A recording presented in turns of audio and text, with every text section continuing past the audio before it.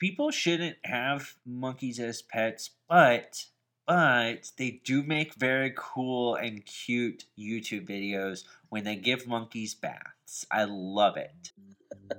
Look them up, guys. Look them up. Hey there, I'm Jordan. And I'm Nick. We're just two regular guys who love talking about film. And now we'd like to talk to you. We decided to break down our discussions into 3 parts. Because everyone loves a gimmick. We discuss our expectations for a film before we watch it. That's take 1. We give our immediate thoughts following the film. That's take 2. And finally, we research the film at length to prepare for an informed and in-depth discussion. And that's take 3. So if you love film even half as much as we do, join in on the conversation. This is Take 3, a movie podcast. Take 1. So, Nick wanted me to surprise him with a movie, and I have done so. And I'm going to reveal said movie to you now, as it is Take 1, and that's what we do here. Okay. Do you want to start off just by asking me some questions? Yeah. About what you think it is? Okay, is this movie a comedy? Nope. Is it a horror movie? Yep. It is. Okay. Is that the main genre? Nope. Is it a horror comedy? Nope. Is it a sci-fi horror movie? Yeah. A sci-fi horror movie. Okay, that's kind of exciting. You motherfuckers already know because you clicked on the episode. God damn it. Welcome to episode 62, everybody, but I am at a blank. Just ask some random questions.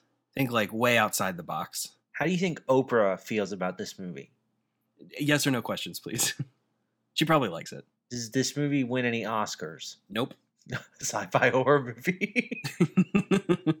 Here's the thing, it might have actually. I'm actually not sure. Probably not.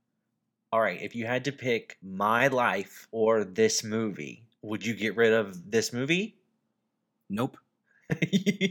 So you would kill me for this movie? Nope. You're really bad at this, and I'm not taking the blame for it this time. Just random yes or no questions. Doesn't even have to be related to the movie. Okay. If we were playing Jenga with the main characters, would we win? Nope. If we were playing hopscotch? Nope. Why not? Ask another question. How recently did this movie come out? Nope. I know. What are you saying? Why do you keep saying no? I'm not saying no. Yes! Oh my god, we can finally do it! Yes! That took you far too long. Yes. Far too long. Yes! I love this movie so much! It took everything in me to not say, ask me yes or nope questions, because that would have given it away so quickly. I was just like, are you literally just trying to frustrate me? That's so good. This is a movie that we saw together for the first time, I believe, right? Did we? Oh, I don't remember. Yeah. Wait. Okay. I feel like I remember talking to you about it after the fact for some reason. I might have seen that one alone. Oh, you know what? I think maybe we didn't see this one together. It is not certain. I don't know. I would vote probably not, because I feel like we talked about it after the fact. We have not seen this movie together, but I do know that both of us think very highly of it. It's another Jordan Peele movie. Mm-hmm. That's our second one. Yeah, we did Us. Yes. If you listen to the Us one, you get a pretty good vibe that we also really loved Get Out. So Jordan Peele is like, I love everything that he has anything to do with. He's just fantastic. This movie, man. Oh, well, I was going to say, if you needed to get an idea of like how much we liked it, you should look on our Instagram to see our most recent Halloween costumes. Yes. Oh my god, I completely forgot about that. We went as the main character of, well, Jordan was the main character, and I guess I was a supporting character.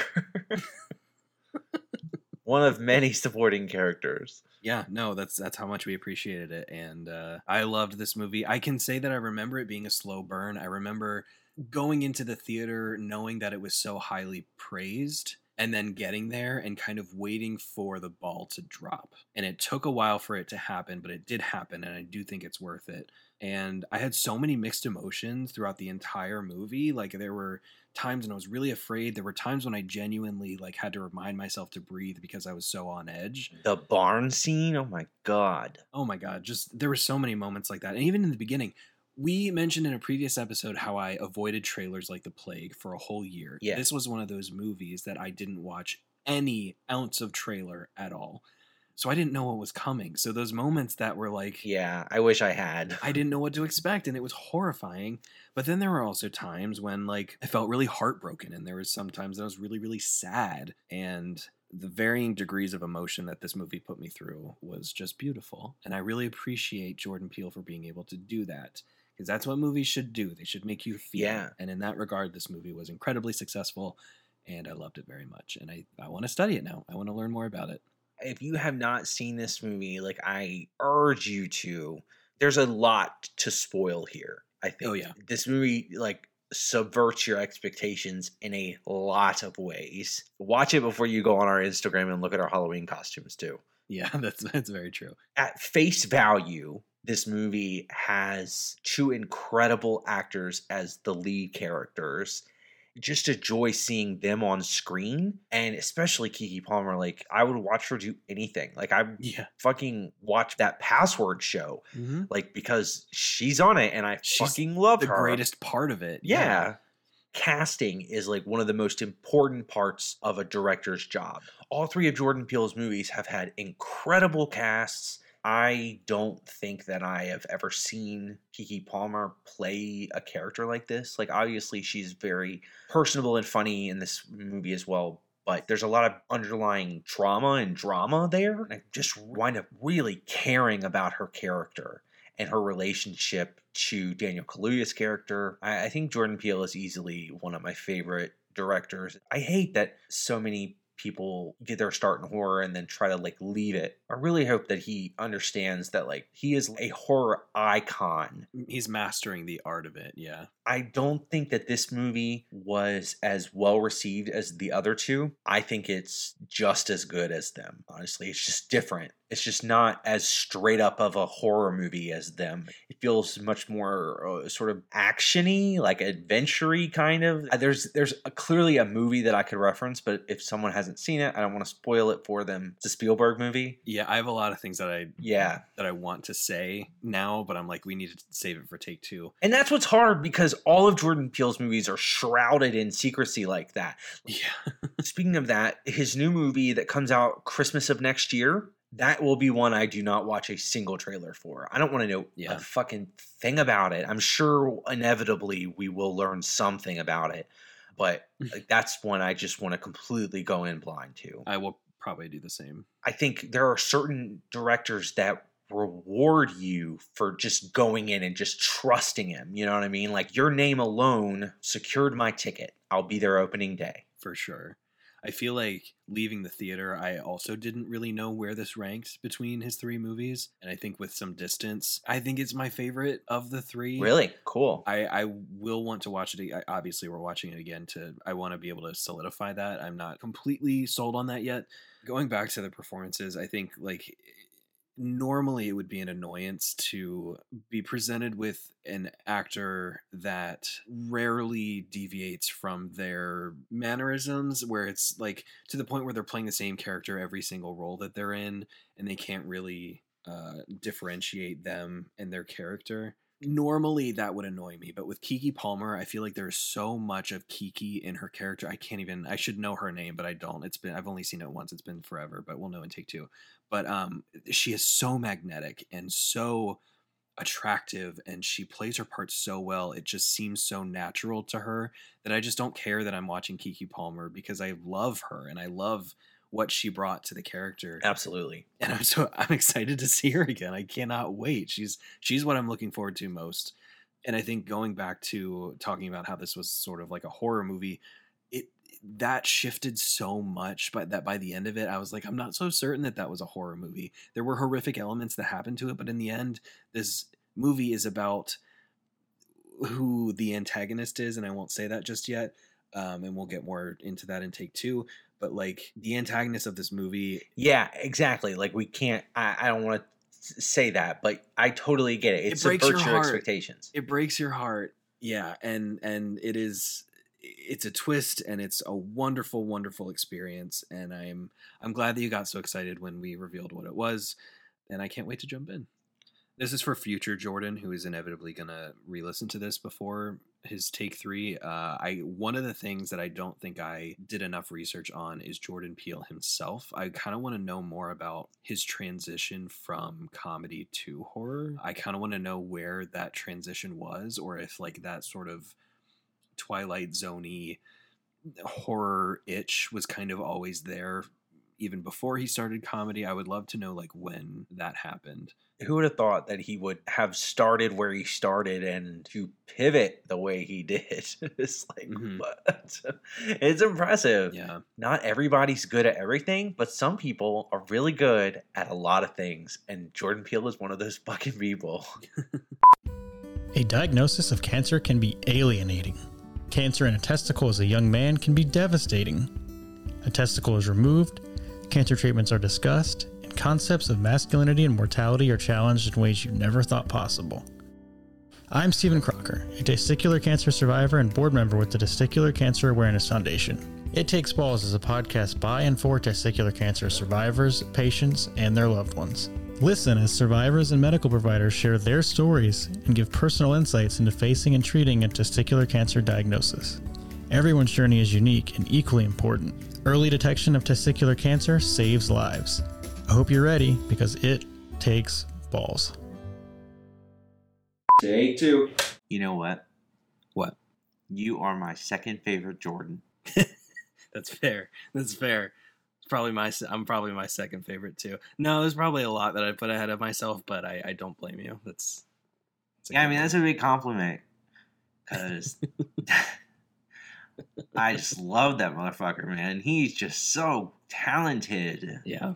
I remember just thinking, oh, this guy is so funny. Just watching him when he was just a comedic actor. And now he's the future of horror. And it just makes me so happy thinking about that. I wrote some notes, and one of them was I can see Jordan Peele taking Quentin Tarantino's spot as my favorite director if he continues this way. Ooh. And if Quentin Tarantino really retires, then that's going to be like a huge chunk of my life where Quentin Tarantino is not directing anything and Jordan Peele is just churning out hits. So, I mean, obviously it's a lot to live up to, but he's just batting 1,000 for me. I would go to war for all 3 of these movies. No, they're fantastic. And I think he's established himself. He's established his style. And I feel like he also has this sort of online presence where people are trying to dissect everything and all of his choices and stuff. Yeah. Because there's so much, and he's just like, I don't know, maybe about the whole thing. And that kind of makes me hesitant about doing a take 3 on it. But I still think it would be fun. I don't know. I want to see what's out there. And I feel like with time, there will still be more and more that we discover about these movies. Yeah. I wrote down a bunch of stuff. I wrote down notes too this time. Okay. I never do that, but I have a whole page and a half worth. I have a lot of really, really good stuff to say, but I want to get the bad stuff out of the way first. There's not many. First thing is, I do wish the CGI was a little... You're wrong. You're right. No, you're absolutely right. I'm very sorry. It's a perfect movie. No, I do wish the CGI was a little bit better, not with Jean Jacket, but with the animals. I feel like sometimes with the horses and with Gordy, that was a little bit unbelievable, but I guess like I don't really have a solution to that. Like it's not really... They did what they did.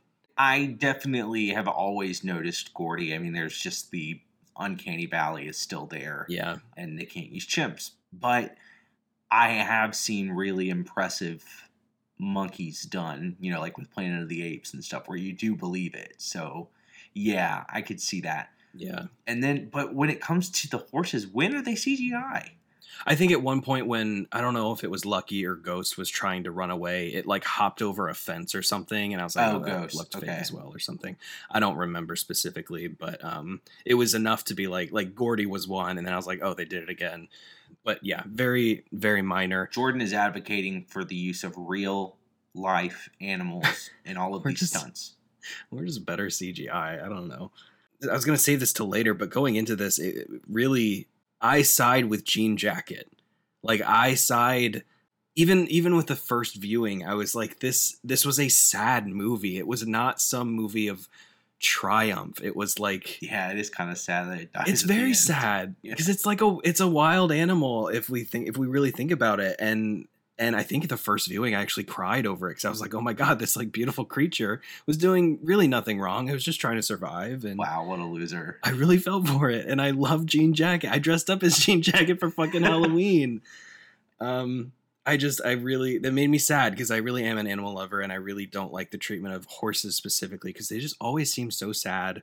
And I don't know whether or not they just always seem to be so sad. That's funny that you said that. Oh, wait. Okay. No, you said you have another bad point. You have another bad point before I can get to any of my good stuff. It's not even a bad point. I'm just confused because I feel like the third act gets kind of confusing because everything kind of happens all at once. I guess I'm not clear on what exactly their plan was.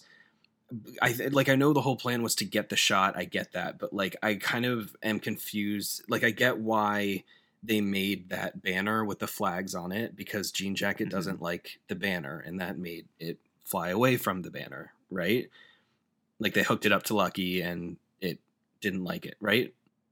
Yeah, and it can't eat it. Right. So why in the end did Emerald think that she could unleash the mascot that had a bunch of flag banners on it? I was like, that doesn't make sense to me because doesn't that not like those things? And I don't know if that was just an oversight or if I'm missing something. I don't know. I think she knew that even if it tried to eat it or to fuck with it, that it would hurt it. I think that was her plan. Like, honestly, Jean Jacket would either leave it alone or try to consume it and it would hurt it. Yeah. It's just a last-ditch effort, I guess. Yeah. I mean, because clearly it can't consume anything but, like, organic matter. I mean, nothing can. Like, what? It's an animal. Like, we wouldn't be able to digest that either. So it makes sense. Yeah. Okay. Yeah. I guess that makes sense. Yeah. Okay. I tried to eat a penny one time. I accidentally swallowed a Lego head once, and that really scared me. Did you poop it out? I don't remember. Wow. I don't recall. So it's still inside of you? Maybe. So, like, speaking of horses, though, it just never really occurred to me that all of the precautions that you need to take when you work with horses, they honestly just always seemed really chill to me. Like, I guess it's just because they're handled properly when I see them, but I never actually. I think I've probably ridden a horse like once or twice in my life, but certainly not where I can remember my experience very well. And like when they're in stables and stuff, they're chilling. Yeah, we smell bad. Or big, giant dog-looking things. I don't know. I mean, like, horses are weird because it's like the only animal that we still, like, 100% of the time use real horses. Right? I mean, like... You mean, like, in... They CGI dogs and cats now. Yeah. Yeah. It's weird. I don't know. I just feel like I don't ever see CGI horses, aside from, like, I guess to jump over, which makes sense. To do a crazy stunt like that, it'd probably be easier to... Yeah. Speaking of Ghost, why have I never noticed all the name connections to these different things? Like, okay, first off, Daniel Kaluuya's character's name is OJ, and he has a white Bronco. Oh, damn. Emerald is watching an Oprah episode where they're literally talking about having ruby slippers to clap together. Wow. Or there are a bunch of like twisters in the movie and stuff like that. You know what I mean? Like getting carried off to another place. Holy shit, look at you go. Keep going. Say more. Well, okay. There's the girl that works with Angel, and her name is Nessie. And this is a movie about an enigmatic monster creature. Okay. And her name is Nessie, like Loch Ness Monster. Yeah. And then all of like the biblical references I really liked. Obviously, the Nahum verse at the beginning, which was very unsettling. Like right off the bat, I was like, "Oh crap! What are we about to see?" You know. I remember being really stoked about that from the get because, like, I always love the introductions to his movies. I always think that they're really cool, and that being part of this one was awesome. then a bad miracle question, Yep. right? Huge theme. Exactly. And then one of the characters' names literally being Angel. And then Jean Jacket winds up looking like a depiction of an angel. Like, have you seen those drawings that people have done, like the renderings of actual descriptions from, I don't know if it's just From the scripture Bible. or if it's other historical texts Yeah. where people have talked about like seeing angels, and they're not like people in halos. Yeah. They're like creepy, scary monster creatures. Mhm. Well, at the very end, like Jean Jacket kind of goes into this super angelic looking form, and it's just really like, For sure. I don't know what he's saying, but clearly there is a religious through line. There are a lot of religious references in this movie. God, brilliant. Do we even need to do a take 3? I mean, you nailed it. Oh, well, thanks, but I can't tell you what any of it means. I just I just noticed that there was, Oh, that's a lot awesome. of really like interesting choices of names. It never connected any of that. And there's a guy named Antlers, and that, I don't know what that means at all, but I just love that name. I think the name Antlers is awesome. I don't really think it has anything to do with anything, but still. Oh, and one thing I was thinking about, I said, take note of this because I want to talk to you about this, because the subtitles because I was watching this on television, it's on Prime. I've seen this movie like twice before, and for some reason, I know the first time was in the theater, second time I like rented it at home though, but I don't necessarily remember using these subtitles to do this. But like, if you know what's going on and you're reading the subtitles, it all plays out so smoothly. Like you can hear, but not really, but you can see that Jupe is giving his little speech to the crowd. Yep. Like when they're out there, In the and dark. it's like, wow, I had no fucking clue what he was saying. So like, obviously the first time around, you're like, I don't know, I can hear somebody going, "Wah, wah, wah, wah, wah, wah." But that's same. That's it. Then every time there was like a noise where I thought it was just either the music or wind howling, it says screaming. And I'm like, Yep. oh fuck. Screaming in distance, yeah, or like horse screeches in distance or something like that. Yeah. Yeah. I was just like, oh wow, I didn't know that there was any of that. Like I understand what they were going for now. Like the sound plays a very big part in this movie, and as someone again who is only now watching it with subtitles and did not pick up on it, like it's really cool to see that if the first time you were watching it you were reading the subtitles, it might make a little bit more sense earlier on. Yeah. Because my dumbass, I'm not proud of this. This is probably the biggest negative in the whole movie for me. It's reflecting on me, not on the movie. Is that Daniel Kaluuya says like twice it's not a ship. And I'm thinking like, well, what the fuck is it then? Like, I don't understand. What is it? What is it? This movie is all about animals. Mhm. All about animals. And I'm still like, okay, well then what the fuck is it? Not until he straight up says it's an animal that I was like, oh, okay. Like I remember being at that point, like completely like jaw dropped, like, Bruce Willis is dead kind of moment. Like, what? It is kind of one of those twists where it feels so obvious watching it now. Like it makes a lot of sense, but I would have never once suspected that the first time. I mean, clearly, even after they said it wasn't a ship, it never occurred to me that it was an animal. And it makes so much fucking sense now. I wrote in one of my notes that one of my favorite parts about this movie is that it has such incredible flow as a story, and I feel like stories like this where there's like a conflict but it's happening to a particular group of people or person in a very specific setting, it's almost like, oh wow, that was kind of convenient for this all to happen to this one person who is equipped to deal with whatever problem this is. But in this instance it feels earned, that like animal handling trainers are faced with a wild animal and they are the only ones who feel equipped to deal with that.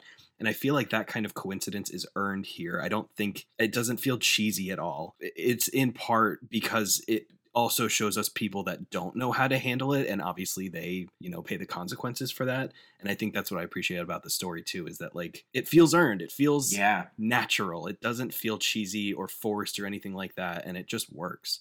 It shows you both sides of the coin, because you see two people who are really just trying to push forward in life and be successful, but one of them understands the relationship that you have to have with animals, and one of them was never truly taught that because he survived Gordy, and I guess he thought he was indestructible. Yeah. Or at least that he could enter into an agreement with an animal. And what was so awesome, I remember people asking me like that I watched it with the second time. I watched it with like my parents and my sister and my aunt, just a bunch of people. Like, what was up with the shoe? And I think that I asked you that same question too. Oh, okay. I think leaving the theater when I saw it the first time, I was like, I need to know. Like the shoe was the big mystery the whole time. So I think like my best idea for that would have been that it was just some sort of anomaly, but it was what was drawing Jupe's attention, so that was what he was looking at. And not Gordy. And then when Gordy comes up at his face, their eyes are blocked by that little sheet. So he never looks Gordy in the eye. And I think you'd also mentioned something about this theme of bad miracles, that's just like kind of like an omen or like a foreshadowing or a callback to that kind of idea of like something that is crazy and once in a lifetime, but is not necessarily positive in any way. Exactly. Well, I mean, it wound up helping him, but it in that moment, but it taught him the wrong lesson. I mean, I think that clearly he was cashing in on this tragedy that had befallen all of these people. It seemed like maybe he felt that, again, that he was maybe untouchable at that point because he had survived that. And I think he said something like, "You're chosen," right before he was like muttering to himself, like, "You're chosen," or "You're..." Yeah. Yep. Okay. I mean, before the big show. Yeah. Exactly. Like, he thinks he is special, but no one is special to an animal unless you know what I mean? Like, unless you do the work and enter into the agreement with the animal, like they say. So I just think that that's such a brilliant statement to make. And the added layer of us being, as a culture, obsessed with spectacle, and that's their whole motivation for trying to figure this thing out, is that they know that one of two things are going to happen. Like, they'll either be able to catch an image or some sort of proof of this creature, or everyone else is going to come get it. So they need to be the first people. So it's like overall, it never seemed to be, not up until like the very end, it never seemed to be like a hunting mission. A lot of people compare this to Jaws, like the last third of the movie feeling a lot like, them setting up to hunt Jaws. But it's different in that I think that Bruce comes off a lot worse than Jean Jacket does, even though Jean Jacket probably kills way more people. Jean Jacket is just like miles more sympathetic, in my opinion. She's just hungry. She's got to eat somehow. Maybe because it's a beautiful giant alien. Yes. And I'm afraid of sharks. Is this a female, or I don't want to gender Jean Jacket, but I think they do. Oh. Is it a girl or a boy? I would assume that they do at some point. I'm almost positive that they do. And because I remember being like, oh, wow, I thought it was this. And then I honestly, I don't remember, but we can Google that as well. True. Yeah. I think I've always just assumed, which is not good. Which did you assume? That Jean Jacket was female. Okay, maybe it's a guy then. Maybe I did too. We'll just have to look it up. I'm not sure though. And my last little point, this is stupid. At the end, when she says nobody fucks with Haywood, the voice that she does, like, go back and listen to this, guys. Okay, well, first off, you have to have the background of having seen Keke Palmer do the Angela Bassett voice. Yes. She does. I thought that same thing. Really? I'm so glad that you said that. It is like straight up her go-to thing in interviews is to do an Angela Bassett impression. She's just one of the best person to watch in interviews. She's endlessly charismatic and her attitude is just contagious and she's amazing. And so we watch her all the time, and I know I've seen her do that voice 50 times. She's done it in front of Angela Bassett before too. Like Angela Bassett brought it up in an interview, and she was like, "Let's do it together." That's perfect. And when she said, "No, I fucks with him," I can't do it, obviously, but I was like, "Oh my god, that kind of sounds like that." Yeah, that was giving me Angela Bassett vibes. What's the line from the "You movie a liar" or you something? a liar, you a liar, you a liar. Yeah. Oh, it's so good. She is just incredible. I think we said this in take one, where it's like she is Keke Palmer and she plays Keke Palmer in the movie, but she still makes it like a new character and such a fun, enjoyable character. And she just killed it. Yeah. I love Daniel Kaluuya. The only thing I would ever say about Daniel Kaluuya is that I can hear his accent. I know he's not American. I feel bad because I can like almost always hear it. I don't know. Maybe it's just because I know it, and maybe I'm like partially fulfilling that prophecy for myself. What does that? I'm doing it to myself, maybe. But I love Daniel Kaluuya, and I love that he was in multiple Jordan Peele movies. And I remember thinking like, well, now fucking Lupita Nyong'o has to be in multiple Jordan Peele movies too, because she was the star of the second movie he did. Yep. And now I also want Keke Palmer to be in multiple Jordan Peele movies. I mean, there's no shortage of actors that I think he would do an incredible job with, but for some reason Keke Palmer just gives off that vibe where she just seems so perfect for something like this, like a modern, I don't even want to call this a horror movie, but you know what I mean? Like it is a scarier movie. She's good at that kind of stuff. You've not seen it, but she's in the third season of the Scream television shows, the only season that actually has Ghostface in it. The first two seasons are their own story, and that season sucks. Like it's not good. Okay. But she is the best fucking part of it. She's so good. I don't doubt that. Yeah, she's killer. I mean, I straight up never seen her in She's the anything killer? she didn't knock out of the park. Jesus, way to spoil. No, she is not the killer.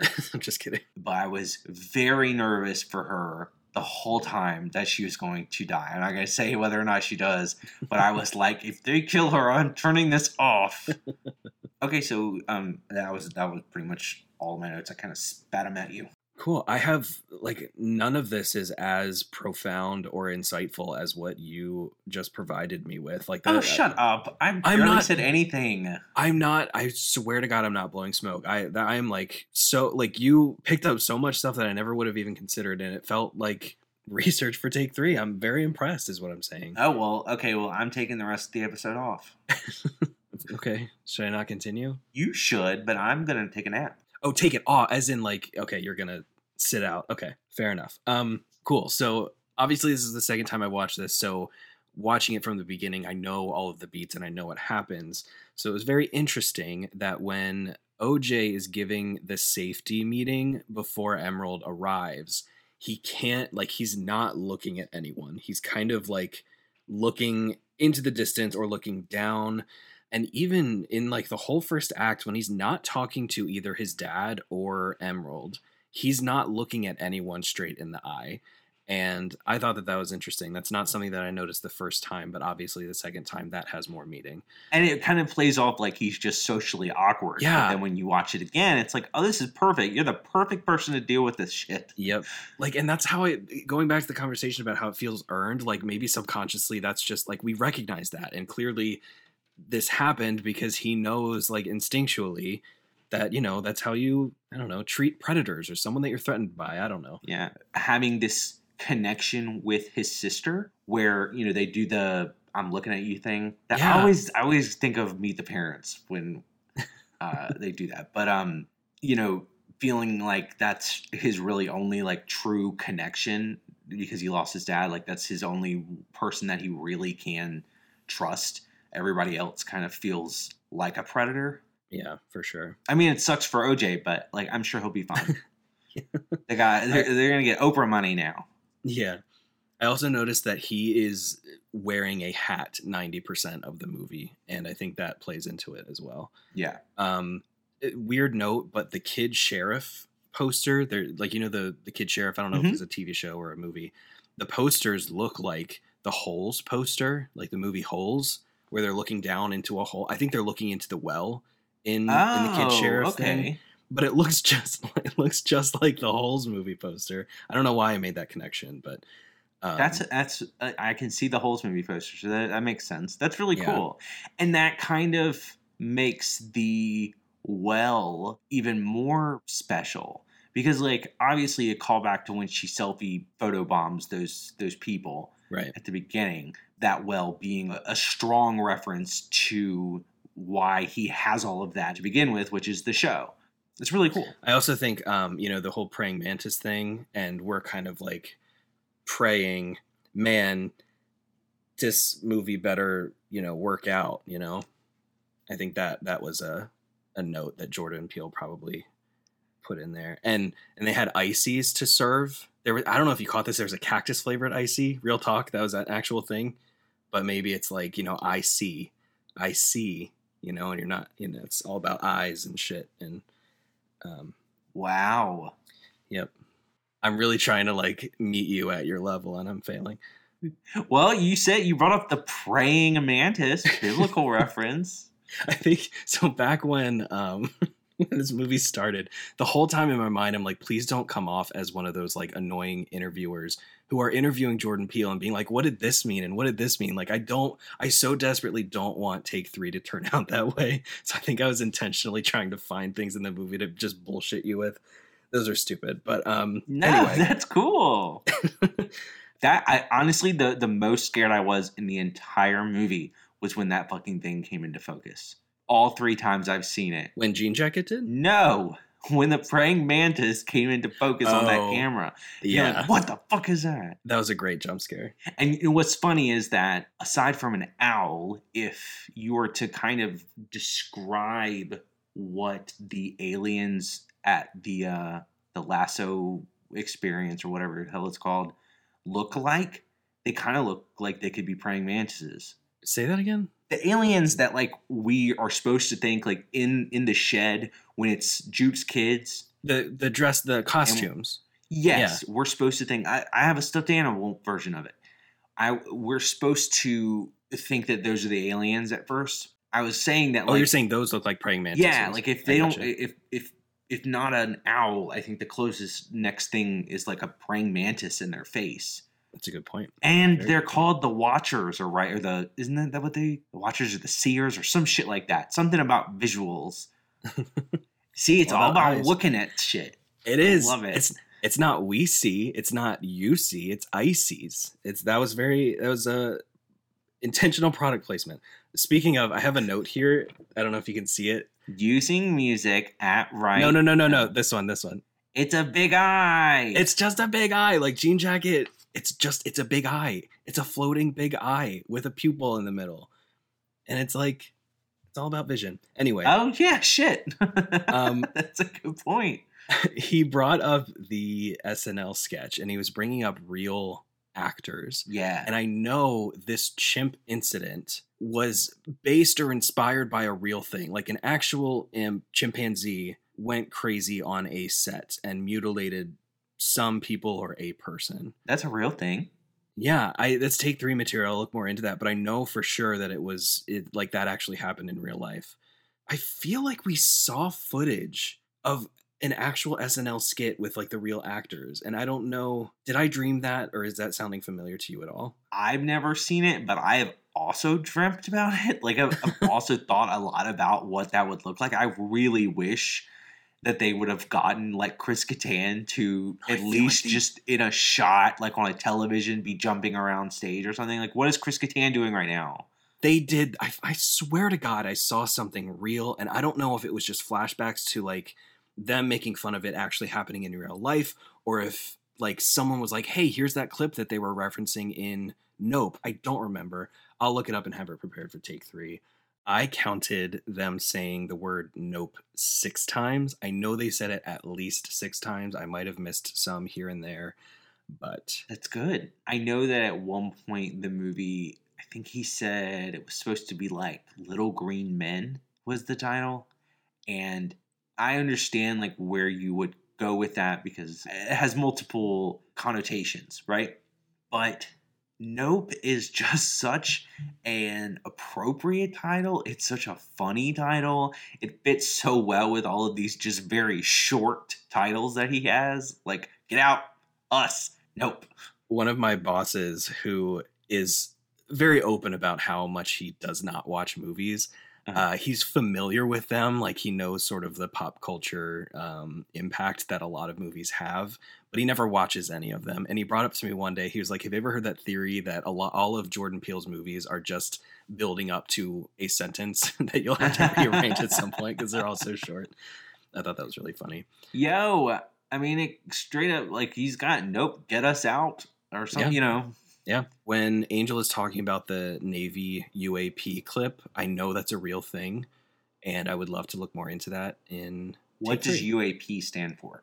I don't know, but I know it's an acronym for something. I don't remember what it is. But when he was talking about how the Navy like had this clip of something, it stands for "You a pussy." It's true. Like that actually did happen at some point. Whether or not it's true, I don't know. But he referenced something that is real. No, that makes sense. Didn't the Blink-182 guy do some shit with the Angels and Airways guy Tom DeLonge? Didn't he do some shit with a UFO or a UAP or whatever they're called now?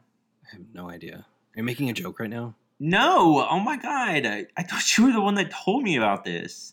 What are you talking about? I just thought he had like come out and done some sort of like expose on some sort of UFO. I don't know. Maybe I dreamt that. Maybe that's Take 3 territory as well. I have no idea. I want to give a shout out to Brandon Perea, I think is his last name. 5 stars, Angel. 5 stars is what Emerald says to him. And I just love my Frosted Tips Prince. I think he's phenomenal. I love him so much. And I think he's great. He is great. I remember how excited you were when you found out he was going to be in this movie.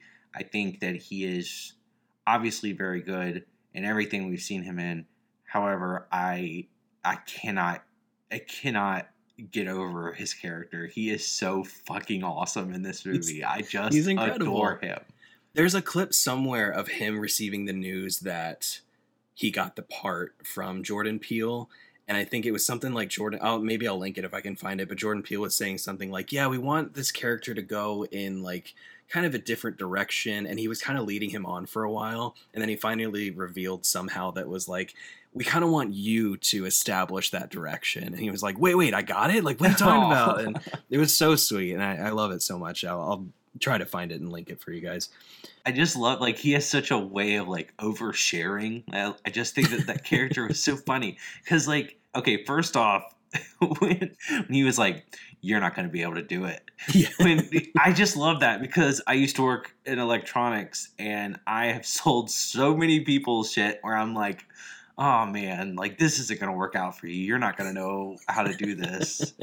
Damn. But we didn't even offer anything like what they did. So I was just like, okay, I just got to forget about this, move on, I guess. Let go and let God. But I thought that was so funny. He's like, I know how to do it, but you're not going to be able to figure it out. I think the sound design in this is just so top tier. I love that there was really very limited soundtrack, and a lot of the scarier or more suspenseful scenes were silent. There was no music whatsoever, which is really, really, it works really well. And I love that it relied on environmental sounds instead of music. Like diegetic sounds? Yeah, like the metal clanging or like... or screaming. Right, exactly. And like even... I think it was the scene when the kids were in the costumes and sneaking up on him. There were these sounds that like they were on a tempo, like they were on a regular rhythm, but they were like environmental sounds that could be explained by, oh, it's just that, gate banging on something. Totally. And that's how I felt about so much of it. Again, because I thought that like the screamings and the whooshings of the wind and stuff could have been parts of the soundtrack as well, especially during that blood shower scene. I'm like, yes. I don't know what I'm hearing until I'm looking down at the screen and it's like, oh, screaming. Yeah. Okay. Holy shit. This movie is dark. And the entire Gordy scene, not a lick of music. There was nothing there at all. You pointed this out, but I just wanted to mention this in case people hadn't noticed. But I think they were called Panovision cameras that were on the set of Gordy. Like the big film canisters that were on top of the cameras looked just like the alien costumes that the kids were wearing. I thought that was neat. One of the quotes that was said during the show, the final show where people get sucked up, is I think it was about to storm, and the announcer was like, "We're not going to let a few clouds kill our fun tonight." And I was like, that's funny. That's really funny. Yeah. Speaking of them getting killed, I'll talk more about this in take 3, but I saw behind the scenes featurette of how they did that. And I was like, that's so genius. So I'll explain it. Just know that it might take away how upsetting and scary the movie is for you.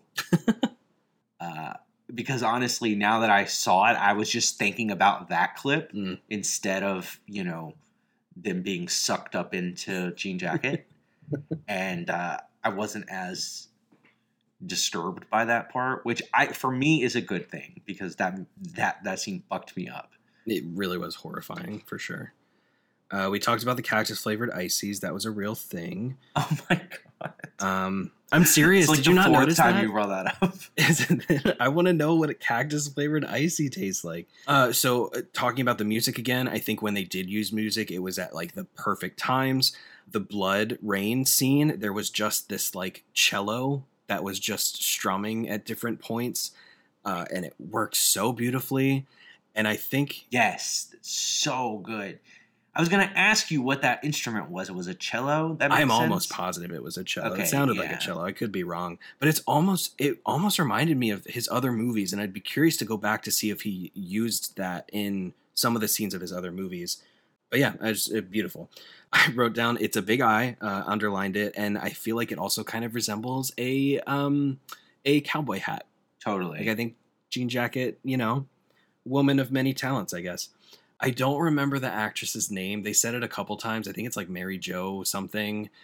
It's the actress that played the little sister. Got her face eaten. Yeah. I wrote down Mary Jo drew the short straw because she not only got mauled by a wild animal, but also got abducted and killed by, a wild alien. The one time she shows up to support her friend who has clearly moved on. He's like, my first crush. Well, now that you have no face, I have a wife. I have a wife and children, and she has a face. And they brought her, sat her up there. It was like, hey, everybody, look at this deformed lady I used to like. I think that was so fucked up. I think at some point after the blood rain, they even showed her her little wheelchair thing. It's not a wheelchair. The wheelchair was in the fucking roof. They spit her wheelchair onto the roof. It's absolutely terrible. Short straw. That is a very, very good point. I remember seeing the teaser trailer and being like, what on earth could that person possibly be doing in this movie? Yep. Like, I just had no clue. I mean, I honestly... the teaser trailer is just everybody looking up and shit. Like, you don't have any idea what the hell's going on. Two things about that. I will say that the best decision I ever made, maybe not ever, but like one of the best, is not watching the trailers for this movie. Yeah. Because I can, through the second watch, I can recall the moments when I was like so blown away and so shocked at what I was seeing. And I fully appreciate that I did that. This is the second time that Midsommar has come up in my head, because I know during the advertising of Midsommar and the promotion, people were asking Ari Aster, like, what is this movie about? And he said, it's a breakup movie. Not once did he say it was a horror. Not once did he say, and it's like, it is a breakup movie. It's not really, like, horrific things happen, but it's really not, like, at the end of the day, it's about a breakup. And I feel like you could kind of say something similar about this movie, where it's like, horrible things happen, but it really is just about trying to tame or defeat or capture this wild animal. And like, you can't say that, but I understand what you mean. Like, don't say that because that's a spoiler, but yeah, all right. A spoiler for what? You can say that. I'm just saying he couldn't say that if people asked him what this movie was about. Oh, Jordan Peele, you mean? Yeah. Oh yeah. No, absolutely. No, I get that. What you mean. But then also, you saying that seeing her in the trailer, it reminded me of I don't even know what they called him, but it was like the super inbred guy in Midsummer who would write down the Oh yeah. the Yeah. things. Like, he was also featured in the trailer, and we're like, who the fuck is he? Like, why is he in that? Weird connections, but We could have never drawn either conclusion, I think, just No, from the no. trailers about these. I mean, obviously they're really kind of beyond tertiary characters. They're not really important, but they draw that intrigue. exactly. Like, It's very like intriguing. Like, okay, I feel bad, but like, why is this person so misshapen? What is a non-offensive word to say? Misshapen's not right. God damn it. You know what I mean. Yes. Separate from that, moving forward, I only have a couple left. I think the costumes deserve some recognition. I think they were great. I love that OJ's costumes were pretty plain, and that kind of fit his character really, really well. And Emerald's as well. She was always either in really bright clothing, or I think at one point she had a shirt that said Lizard Jesus on it or something like that. Jesus Lizard. Yeah. And hey, another biblical reference. There we go. It's a rock Exactly. band though. Oh, it's real? Oh, I didn't Yeah, realize that. they're a real band. Gotcha. I don't know if this is just from my, experience with movies, or if you brought this up or someone else brought it up, but anytime a movie lays out a plan, when it tells you the plan, they're like, they do the whole, like, before the heist, this is what we're going to do. We're going to show you the map. We're going to show you where everyone's stationed. Yeah. Anytime that happens, it's almost a guarantee that something is going to go wrong. No, it's not even almost a guarantee. Why on earth would they tell you what they're about to do and then just do that exact thing? That's Right. bad storytelling if they don't do that. Right. And I Right? Especially if you see it. We don't see it in this movie, but like, I know that there have been times where they'll like show you visually the plan going successfully, and I'm like, well, Yeah. okay, then it's not going to go successfully. That's extremely obvious. You're not going to show us the same thing twice. They're not going to show us what they just told us either. Right. So that makes a lot of sense. I just think that in this case, the weak link that makes everything go wrong is an artist trying, like a super obsessed artist, trying to get the best shot and sacrificing himself willingly to be able to do that, to get the twilight shot and the golden hour. Crazy. Fucking brilliant, though. That is, to me, that is so funny. That is genius. And like, what a clever way to just tie it all up and make room for the super momentous occasion where Emerald is taking the photo in the well. I love that so much. I think it's funny that you see the antlers thing, but before that, you get like another version of that, but with someone with much less artistic integrity, and they just still cross paths with Jean Jacket and get fucked up. Like, it does not matter, Jean Jacket, who you are. If you get near it, it's gonna eat you. Yep. And that was another thing. That motherfucker on the bike. I remember seeing that in the trailer and being like, what could that possibly be?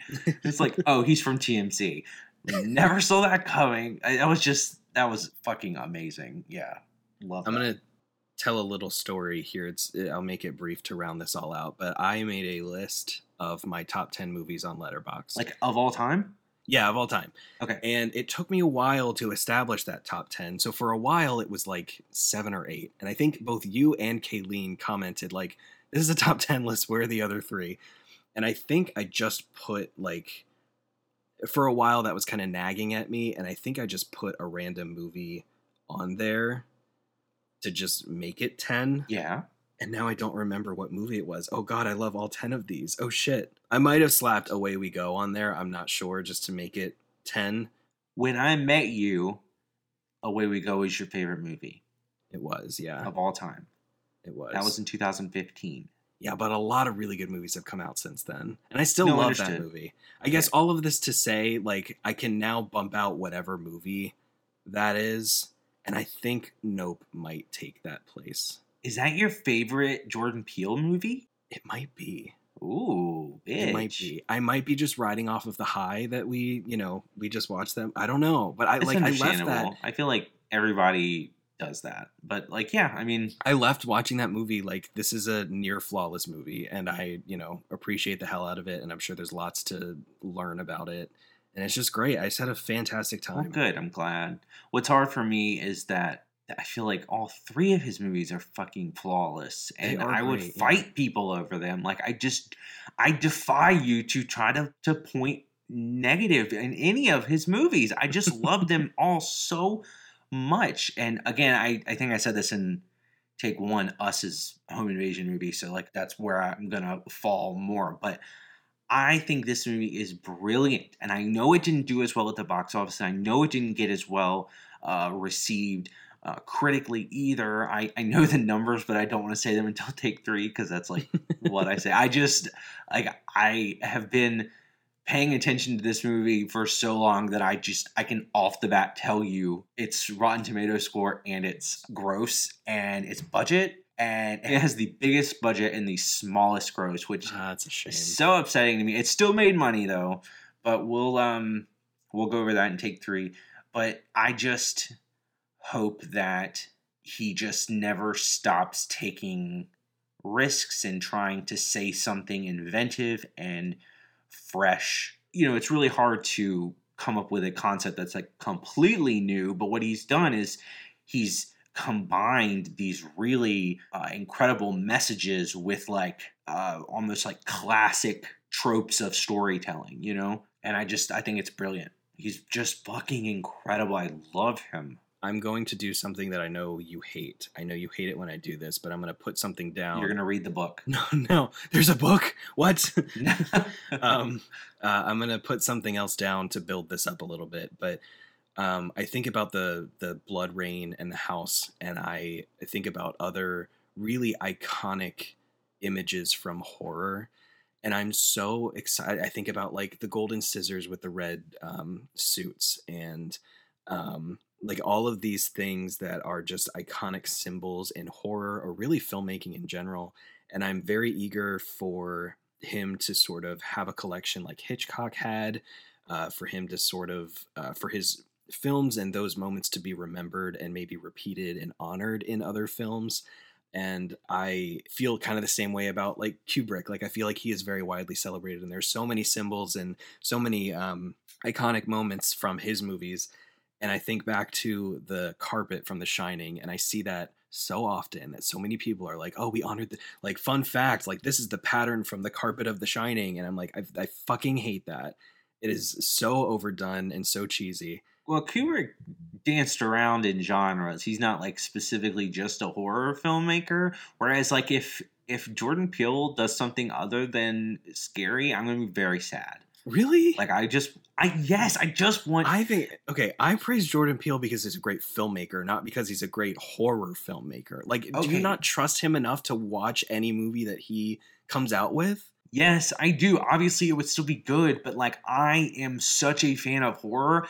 I want great horror movies. So Jordan Peele, being a very talented horror director, is something that I am like salivating at. Like the fact that Ari Aster, like hearing, this movie, Beau is Afraid, does not look scary, but the fact that it is still billed as a horror gives me hope, because Midsommar didn't look scary.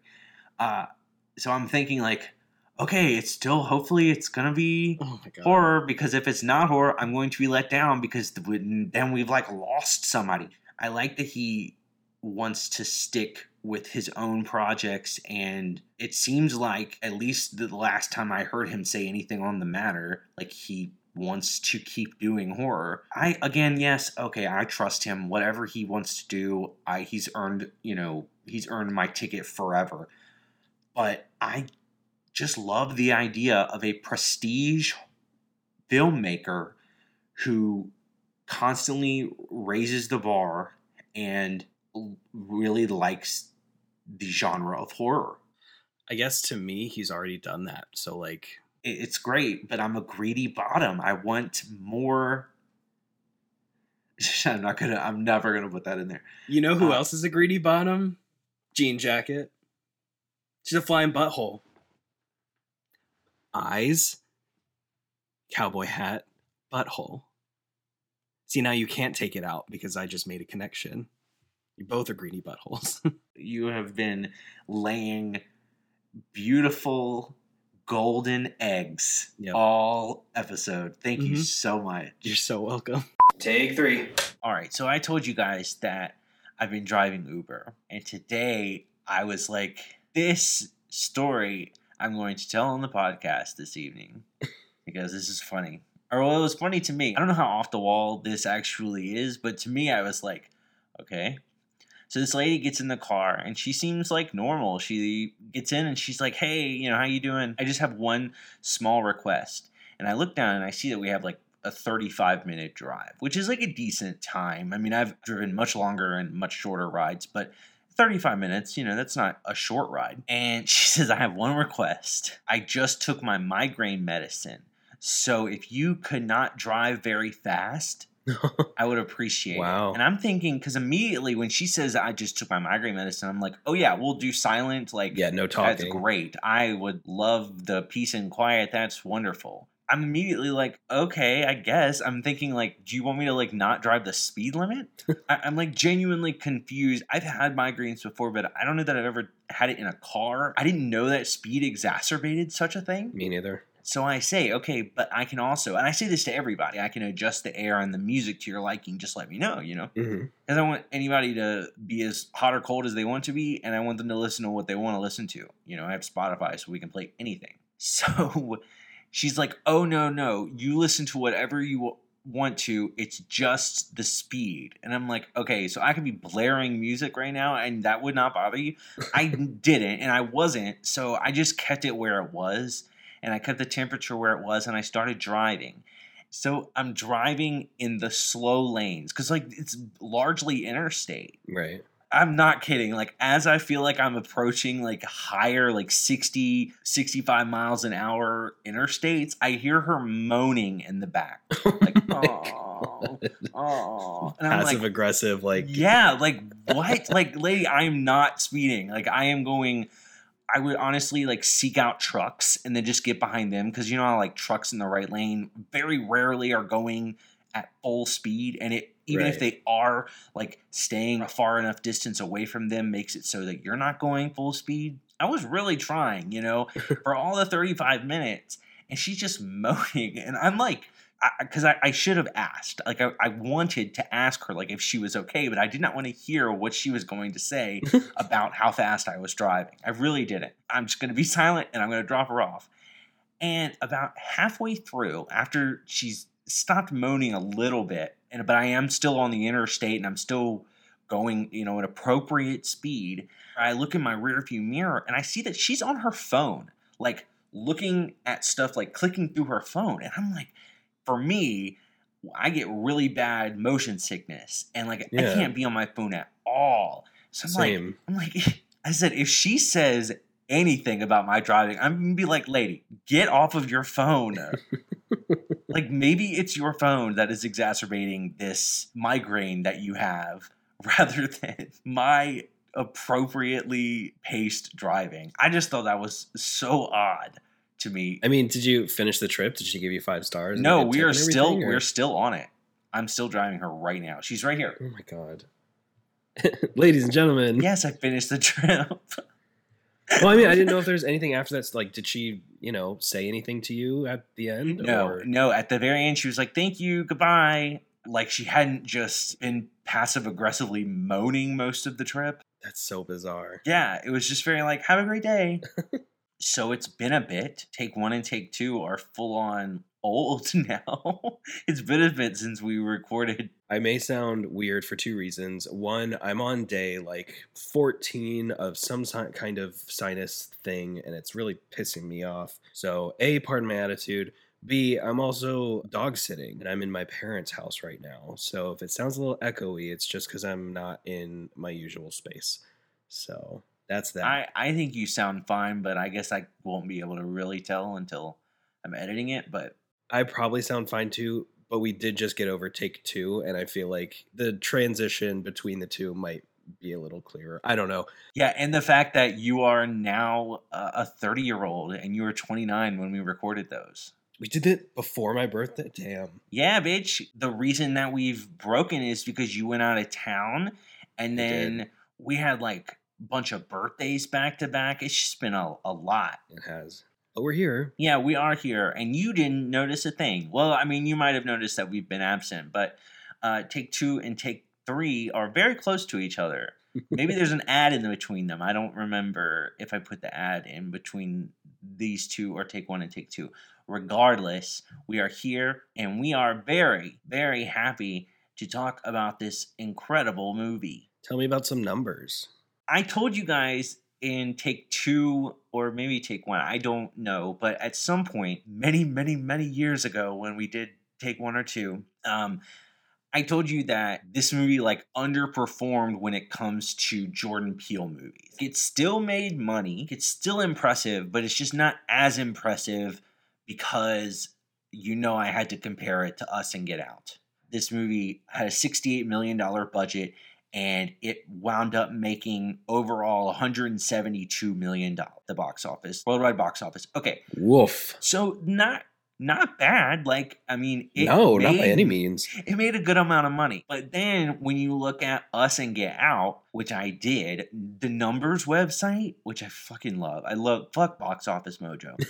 I love the numbers website. It's just thenumbers.com or some shit like that. I'll link it. Where you can literally compare, you can straight up make graphs and shit of any movies. And I'm like, let me do Nope, Us, and Get Out. So Us and Get Out came out in March and February, respectively. March 2019, February of 2017, right? So those aren't like the hugest movie-going months. Like, there are movies that have done well in those months, including both of those movies, Us and Get Out. But Nope opened in July. Movies in the summer are expected to perform at a certain level, and the fact that Us and Get Out made way more than this movie is just a bummer to me. Like, I don't like that.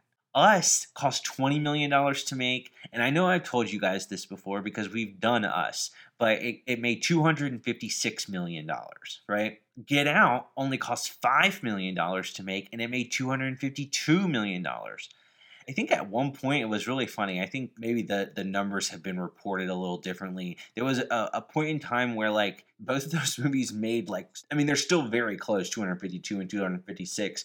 But I saw numbers where it was like they made the same amount of money. It was nuts. And so you expect Nope to perform at least close to it. And again, 172. I know that Us and Nope were way more polarizing films than Get Out. And so maybe some people are falling off the Jordan Peele train. I mean, it's too early to say. I still think that like this man is a fucking future of cinema, and we have a lot to look forward to.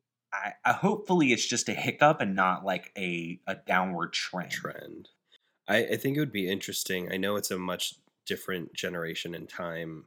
Also, money wise, like I'd be curious to know how like Kubrick or Hitchcock's movies trended, like if this is just a pattern of sophomore, junior, senior films. I guess I don't know if that's the right terminology. Have you ever heard anybody, like, I know people say sophomore film, but I never heard anybody say this is my junior film or my senior film? Well, you just did. Well, yeah, you're right. Okay, look at you.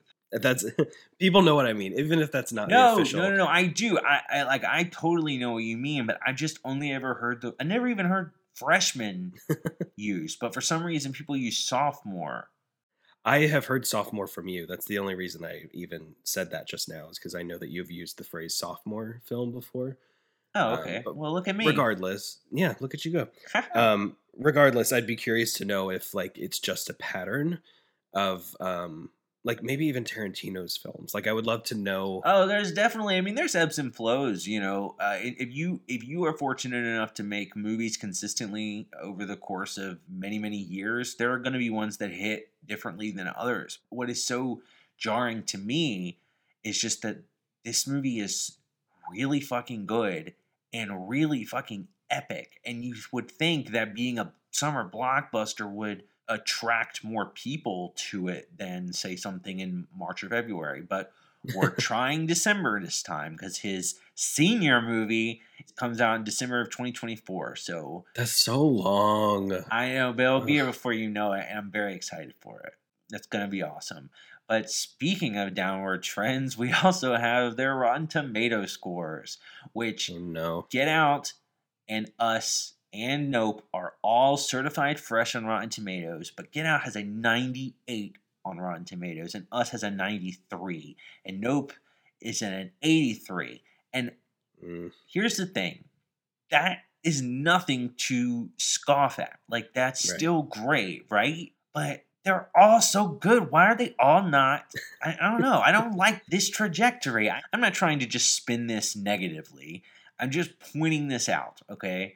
It did start at 98, then went to 93, and now went to 83. So, like, I'm hoping that we stay in the 80 to 90 range rather than just going down further. I do think it's an interesting study, though, because if we look at, like, is it due to the fact that we have seen his first two films and we're just blown away by it, and now that's kind of what we expect? Yeah. Like, I wonder if Nope was his first movie, would it have gotten the same praise and respect that Get Out has? It makes me think about Ari Aster. I think we talked about Beau is Afraid in one of the takes. We have seen that since recording those takes. And I think both of us kind of left that with, like, you know, like, we both loved Hereditary and Midsommar, and I think you liked Beau is Afraid much more than I did. But even then, it's like, it's his third film. We know what to expect with an Ari Aster film. Well, we thought we knew what to expect. Yeah, that might be a stretch, but you know, maybe it's just like he set the bar, and therefore, even when you meet the bar, it seems maybe less extraordinary than his first film. But I mean, they're still great films, I think. No, absolutely. And it's just important to take Rotten Tomatoes with a grain of salt anyway. I mean, I know we talk about it every episode, but like, it is a review aggregator, and it really operates on this binary of positive or negative. If your review has more nuance than that, which every review does that's on there, I don't know. I just think that all three of these movies, they are impressive. They are very impressive Rotten Tomatoes scores.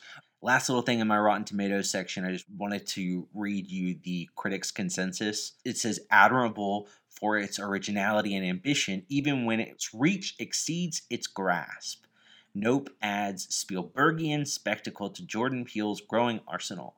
And so, like, I like the first part of that, and I like the last part of that, but when its reach exceeds its grasp, maybe I'm just biased. I feel like he knocked it out of the park. I agree. I was looking for negative reviews to try to find something that I actually agreed with. And I was like, nope, I do not find these issues prevalent in the film. I will say I did some research that made me question some more things in this movie, I should say. But I still, overall, I think it's a masterpiece. Like, there's no question in my mind about that whatsoever. Well, good. So in take one, you asked me if it won any Oscars, and I said nope. But I'm not. It didn't. Like, I don't think this was nominated for any Oscars, was it? No, it wasn't. I don't remember what it was like up against. It should have gotten some sort of recognition when it comes to the cinematography. I do want to talk about that, but we can talk about that later. But I can tell you about the awards and stuff that it did win. Sure. I've told you about the Saturn Awards before. They're like the Oscars of genre movies. Okay. They have awards like Best Science Fiction Film, Best Horror Film, like things like that. So it won Best Science Fiction Film at the Saturn Awards. So I don't think I've ever talked to you about this one because they don't come up that often. But there's an awards called the International Film Music Critics Association Awards, right? IFMCA? Yeah, exactly. I know the IFMCAs. I can't believe that you thought that. Okay. Sorry about that. They're apparently seen as the Oscars of film music. They give away awards, even though Oscars obviously gives away awards to the scores of films. Mm-hmm. This is like specifically for music in movies. And their award for Best Original Score for a horror/thriller film went to Nope. And the guy that composed it, his name is Michael Abels, right? Mm-hmm. And he did all three of Jordan Peele's movies, if I remember correctly. Exactly. I was just about to say that. That is fantastic. Mm-hmm. He scored Us and Get Out. But guess what? He actually just became a Pulitzer Prize winner. Holy shit. Yeah, this year for an opera that he co-composed. It's called Omar. And I have absolutely no interest in seeing it, but I bet it's great. I'm sure he did a wonderful job. Like, knowing that he came from Jordan Peele and has scored some of the best movies and now has won an award for, honestly, we talked at length about the incredible sound design in this movie, and like, you wouldn't go see an opera that he created? Well, the sound design is a different thing, but I mean, I guess I'm just really not like an opera person. But I've never been to an opera, so I've never tried it. How do you know if you've never tried it? I love classical music, so maybe that's kind of close. That's like classical singing to music, right? Sure. In a different language. Although I bet you that this is probably in English because this guy fingers crossed speaks English. It might not be. I don't know. I don't really know enough about it. But way to go, Omar. Way to go, Michael Abels, on your Pulitzer Prize. The only other Pulitzer Prize winners that I actually know are Kendrick Lamar. And I think Lin-Manuel Miranda won one for Hamilton. Nice. I could be wrong, but I'm pretty sure he did. But yeah, Pulitzer Prizes are dope. Way to go. All right, those are the only awards that it won. And he didn't win a Pulitzer Prize for this movie. I just pointing that out.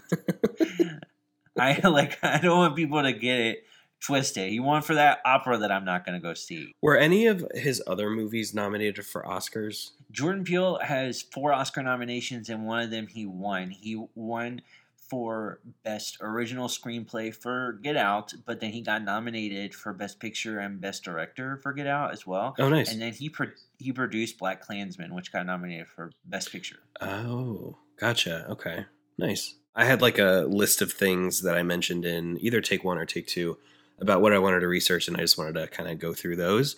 UAP stands for Unidentified Anomalous Phenomena, or Aerial Phenomena, in case you were wondering. I know we wondered what that meant. Yeah. Okay, the moment you said UAP, I was like, I stopped listening because I thought about WAP. Unidentified, what is it? Anomalous Phenomena. So it's like not a flying object, it's an anomalous phenomenon. Yep.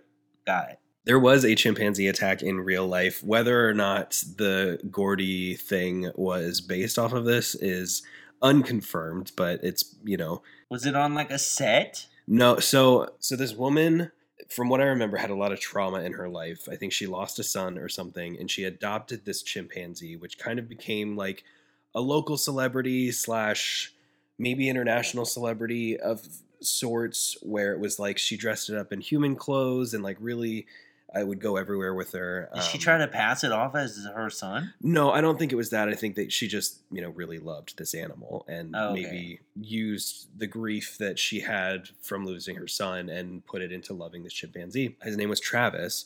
I think one day the handler's like really good close friend, who also saw Travis on a regular basis, was going to check on him or something, and he kind of went a little bit nuts and mauled her face.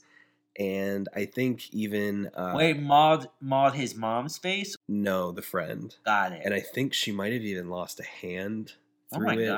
God. I've seen some images of her on video, and it looked like she was missing a hand. I could be wrong there, but she's seen on Oprah. She went public about it maybe a couple years after it had happened, and was the first time that she had shown herself after the accident. And she was wearing like the veil that she looked like Mary Jo. Right, exactly. So it's heavily implied that was the inspiration. But yeah, fascinating. I love that storyline. Like, that storyline is not even, you don't even like allude to it in the trailer. Gordy's? Yeah, I just truly had no fucking idea. The only thing you ever see is that the hand going through, and I didn't know if that was like an alien hand. Honestly, It made me think that like it lended credence to the fact that like I definitely thought that this was little people versus a big jean jacket. A big people. Yeah. Yeah, and I think it's the first scene that you see in the movie is the set and the shoe. And I think like even then, I think I had like a tiny little inkling that it was about aliens, and I was like, why is that shoe floating? Like, did everyone get abducted? Did the aliens come down and kill everyone? So like it's still... Oh, wow. Yeah. Wow, that's clever. That was my experience when watching it. Love it. Well, I'm sorry to this lady. Yes. about her I face. assume she's still alive. But I'm glad that, I mean, did they like kill the monkey? Yeah. It was really sad too. So she tried to lure him in with his favorite toy, which was a Tickle Me Elmo. She used it to try and like calm him down a little bit. And I read somewhere that she had just recently got a haircut, and they think that's why he felt threatened by her, is because he didn't really recognize her. Because before then, he had been really friendly with her, and then he went kind of crazy. And I think she tried to fight back as best she could. And it said somewhere that he took his Elmo, he retreated to his safe space, and passed away. And I was like, that is so fucking sad. Truly tragic. Oh, he just died? He just died. I think it was from the injuries that he sustained when, she was defending himself from the attack. But yeah, and I think that led to a bunch of laws that said that, like, obviously you can't have chimpanzees as pets. So that's good, I guess. Yeah. Well, it is good. That is good.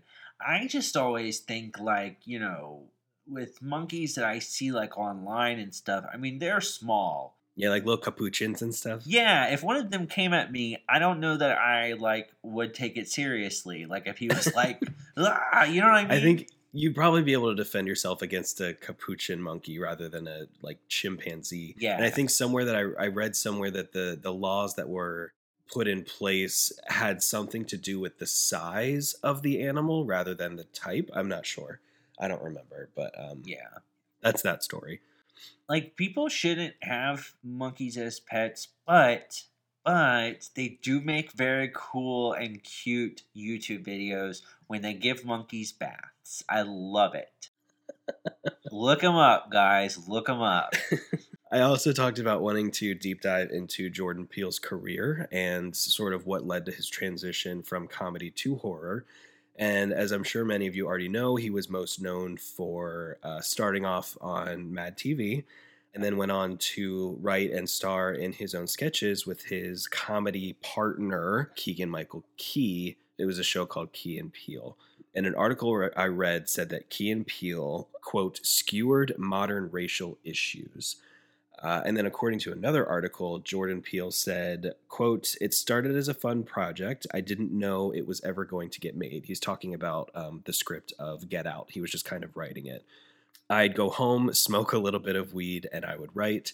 I would watch this movie in my head, this movie that I wish someone would write for me to watch, and that was it. And I think throughout the process of writing this, he was trying to think of a director that he thought would do this movie justice, and ultimately came to the conclusion that he was the only one who could. So he did.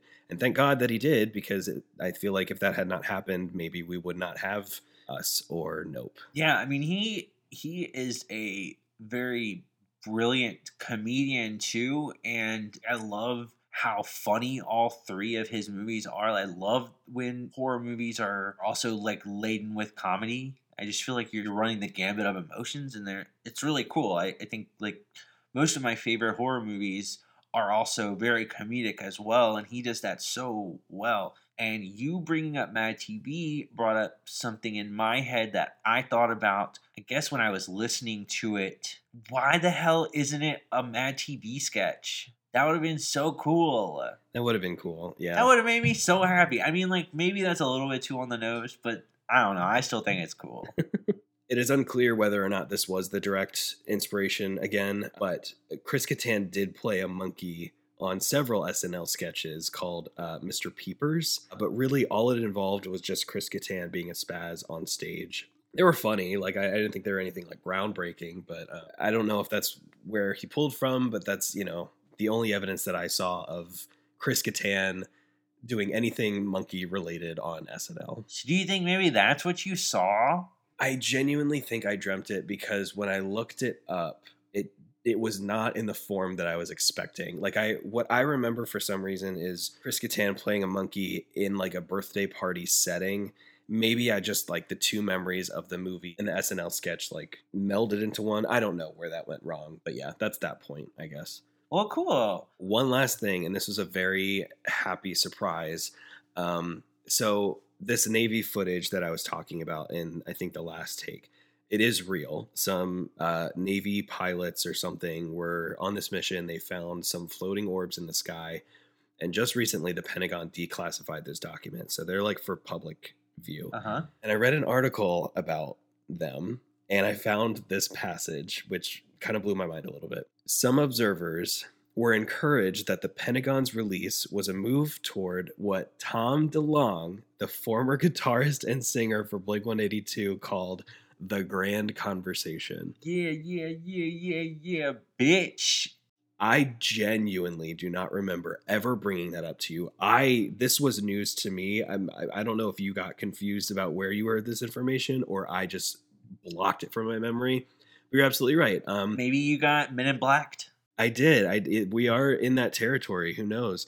But it says in 2017, Mr. DeLonge and several former government employees founded To the Stars Academy of Arts and Sciences, a private company that collects and researches documents and materials related to unidentified aerial phenomena. In an emailed statement, Mr. DeLonge called the Pentagon's release monumental news that removed doubt around the authenticity of evidence in the public domain.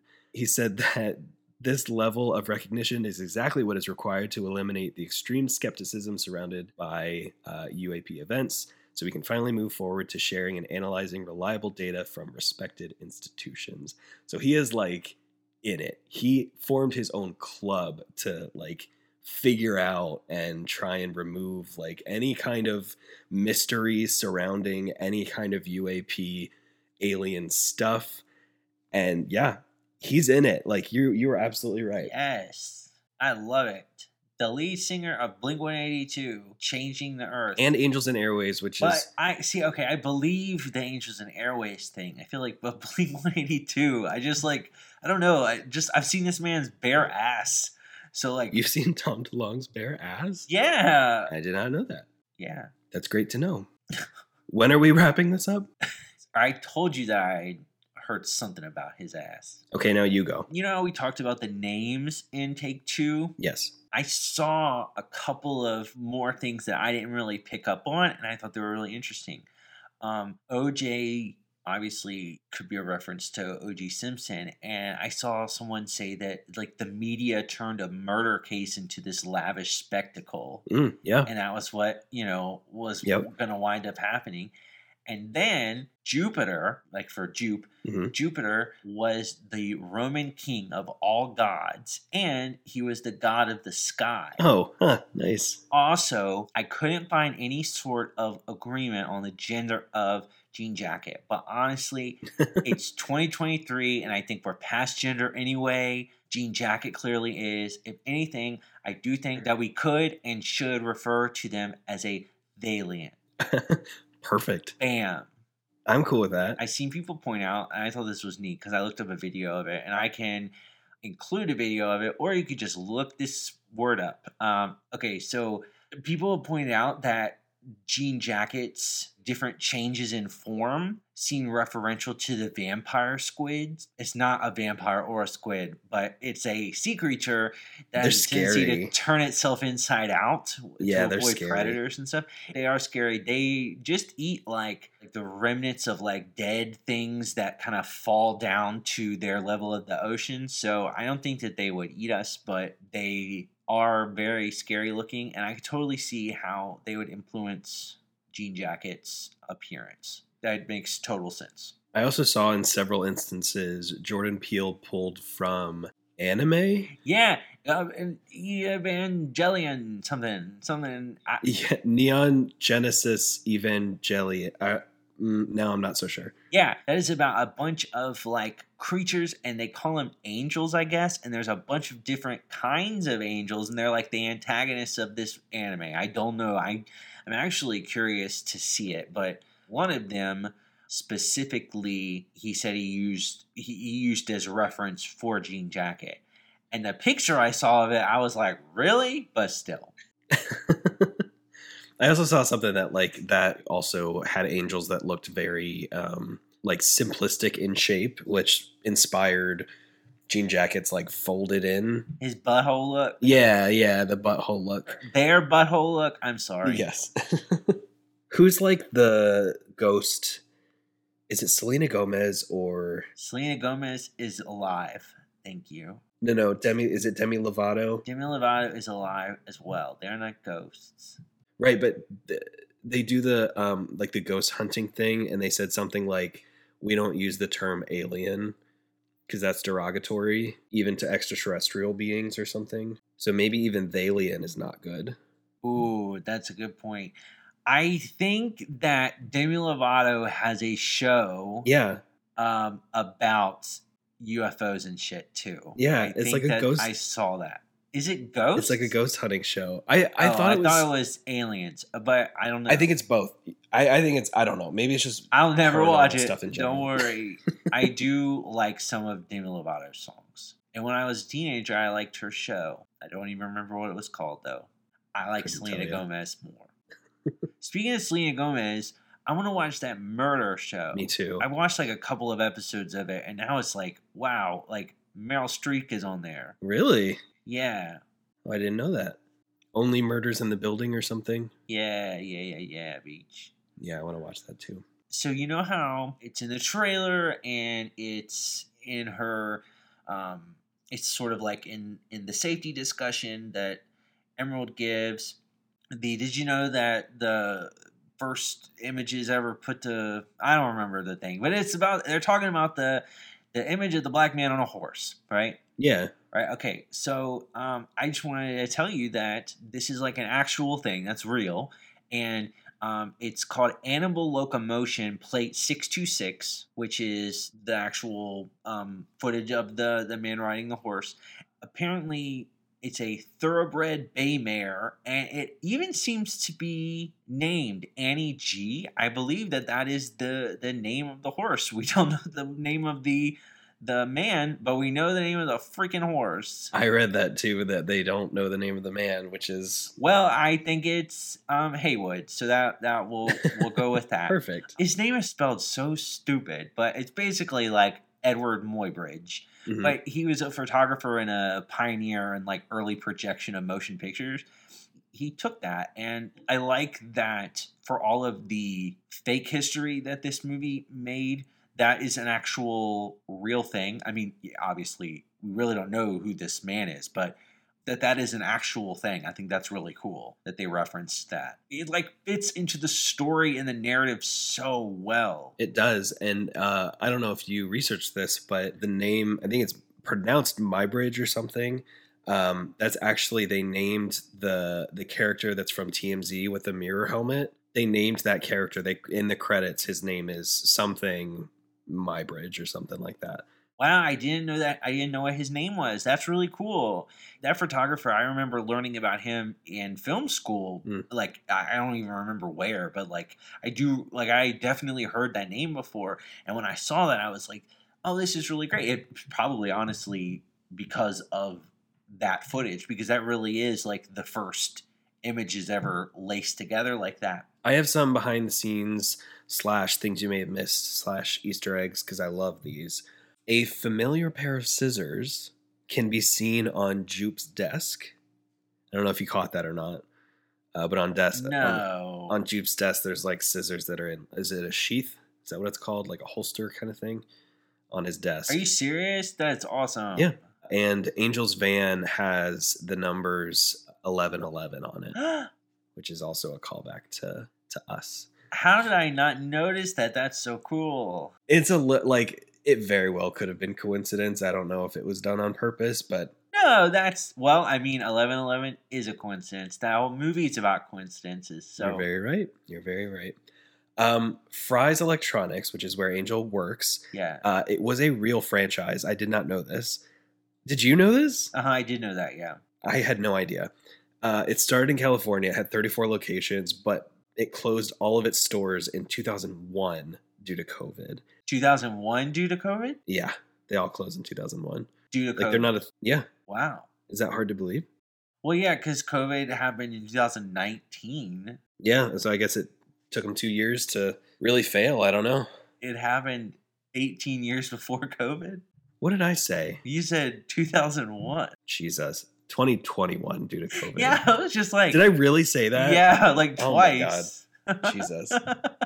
They shut down No, in I understand. I was just being a dick. But anyway, what's interesting about Fry's is that each location had a theme to it. Like none of them looked the same. I did not know this. You're like nodding your head like, yeah, absolutely. I had no idea. And there's just like space themed, right? Yeah, so the one that they went to was 1950s science fiction. It had a UFO crash into the front of it, which is awesome. That is cool. So neat. And like, how perfect is that? That's great. In the beginning, when Emerald finally arrives at the film stage, she's late, but she enters in this, her excitable way. She's giving her spiel about, the history of her company. And I don't know if you remember, but she's missing one great, like when she's talking about her great-great-grandfather.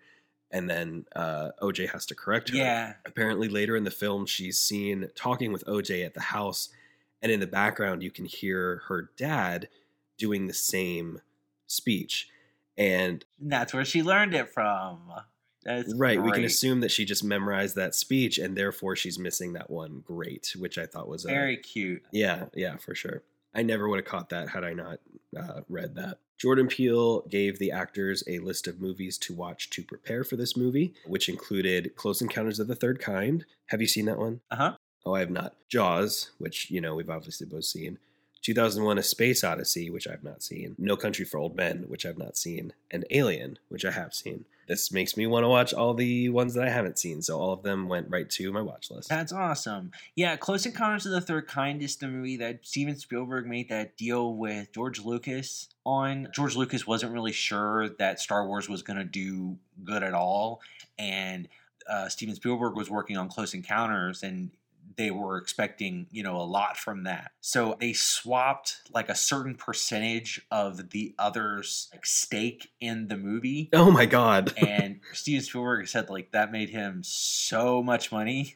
I'm sure. Damn. Close Encounters of the Third Kind like didn't do bad, but like, I mean, Star Wars is Star Wars, Is it a good movie? Yes. Is it a scary movie? No, it's like an alien kind of. I think that's what made me think it was scary. It's not scary. Huh. It's good though. Like I saw it when I was maybe a teenager. I liked it. Nice.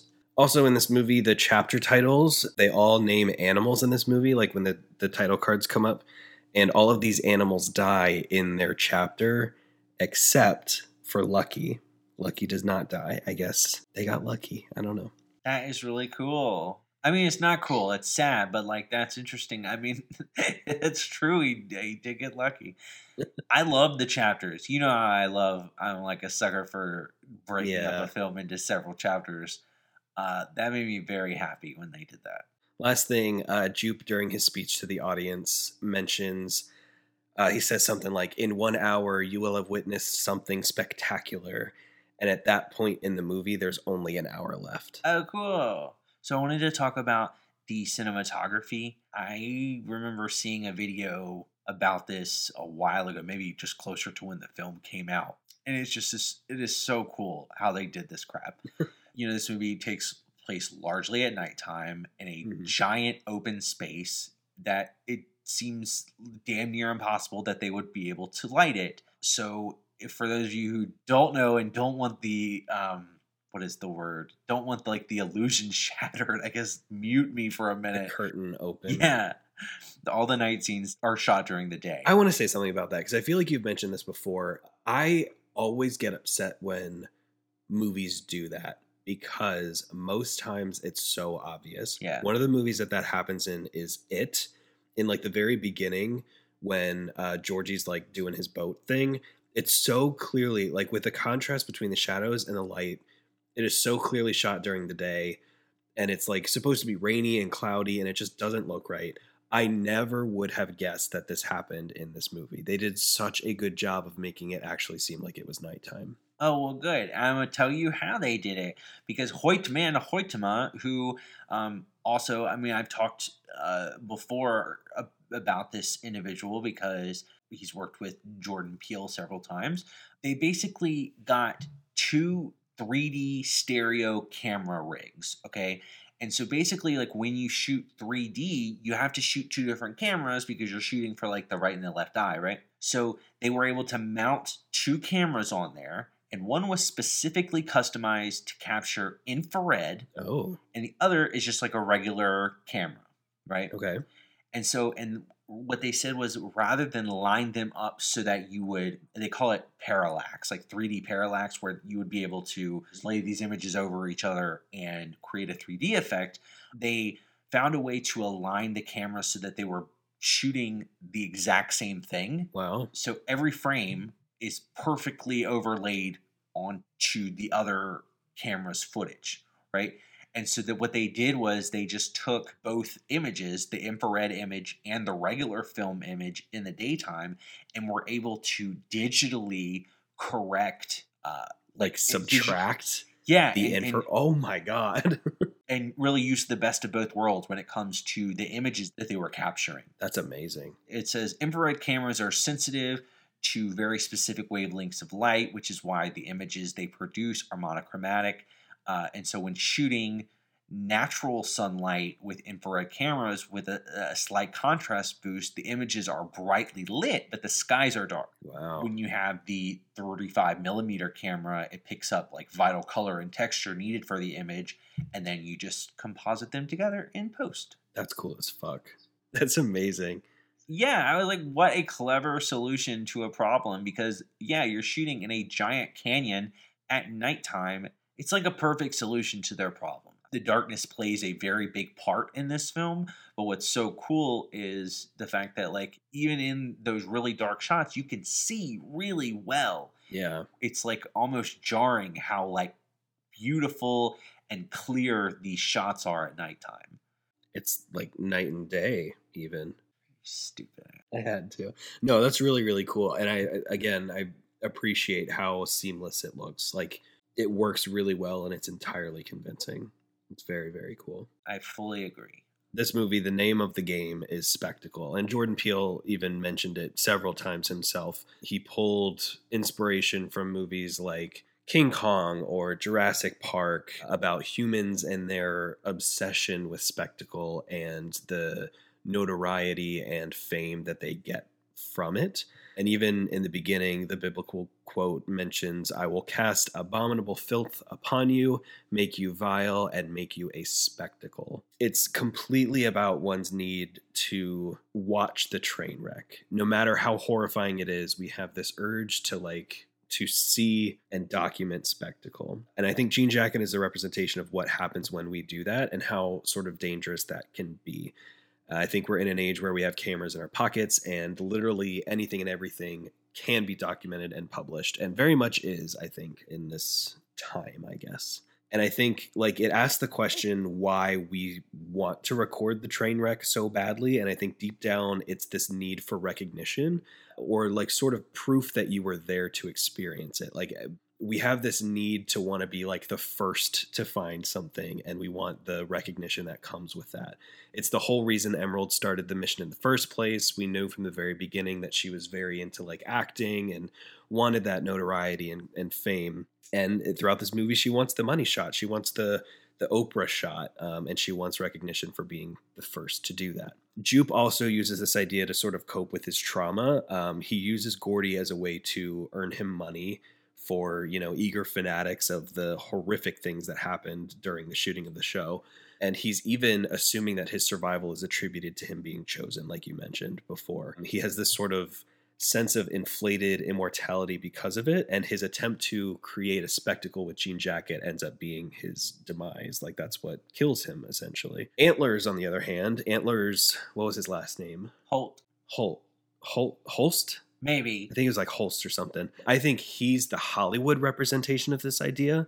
An article that I read brought up the helicopter accident that happened in 1982, I believe, while filming a Twilight Zone movie that ended up killing 2 kids. Did you ever hear about that? Oh my God, no. It was something with the pyrotechnics mixed with a helicopter that was in the scene, ended up crashing and killing 2 young actors. And it was horrifying, obviously, but it was an example of putting your crew at risk in order to get that shot. And, Antlers, that is his story. Like he ultimately put the whole mission at risk just because he wanted to get the shot, and he got killed because of it.